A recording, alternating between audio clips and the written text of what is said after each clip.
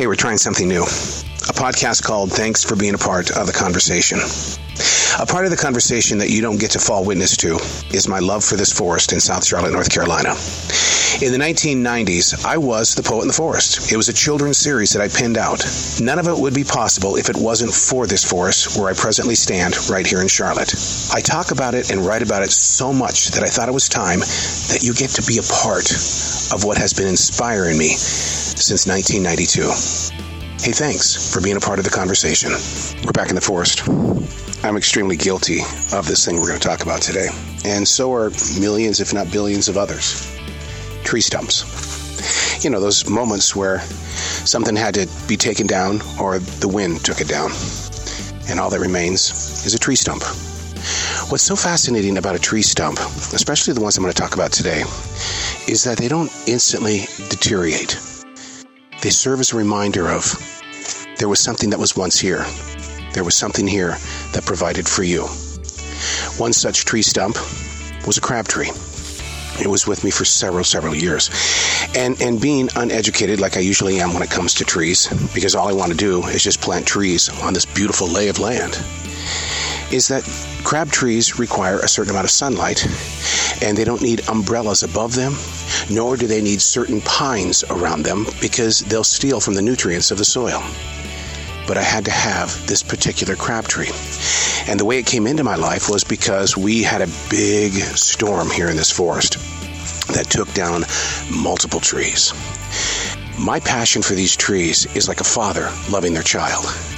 And when we lost all of those trees, I went onto Facebook, I talked about it, and I allowed the world to know how broken my heart was that I lost these trees that I cherished so much. So people started sending me their trees. They started sending me seedlings, and the crab tree was definitely one of them.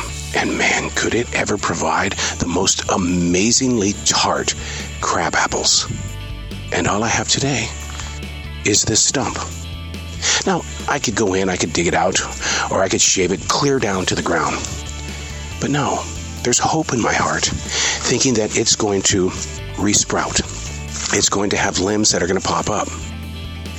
On the other side of the forest, opposite side of the crab tree, is another tree stump. I'm standing beside it right now. It stretched way up high in the sky, and it served as a ladder for raccoons. The raccoons would get into my house. I would pay several $1,000s to have the raccoons removed. Yeah, I love my forest that much, but when you start losing that much, you have to rethink the plan.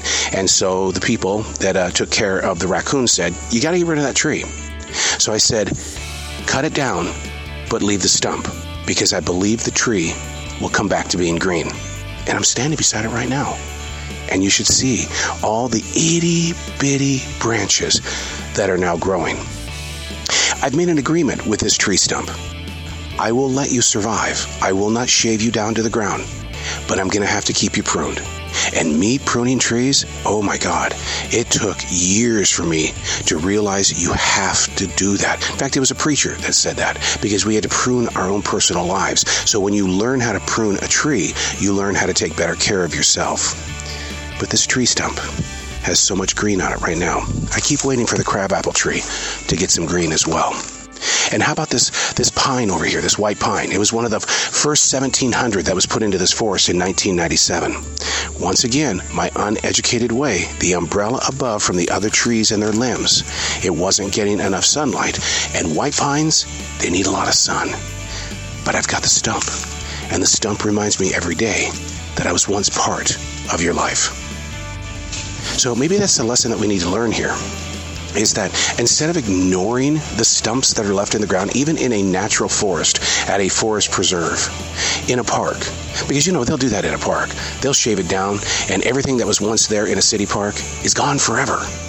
But yet your imagination says, wasn't there a tree there at one point in time? Don't remove the stump. Share the story. Thank you so much for being a part of this conversation.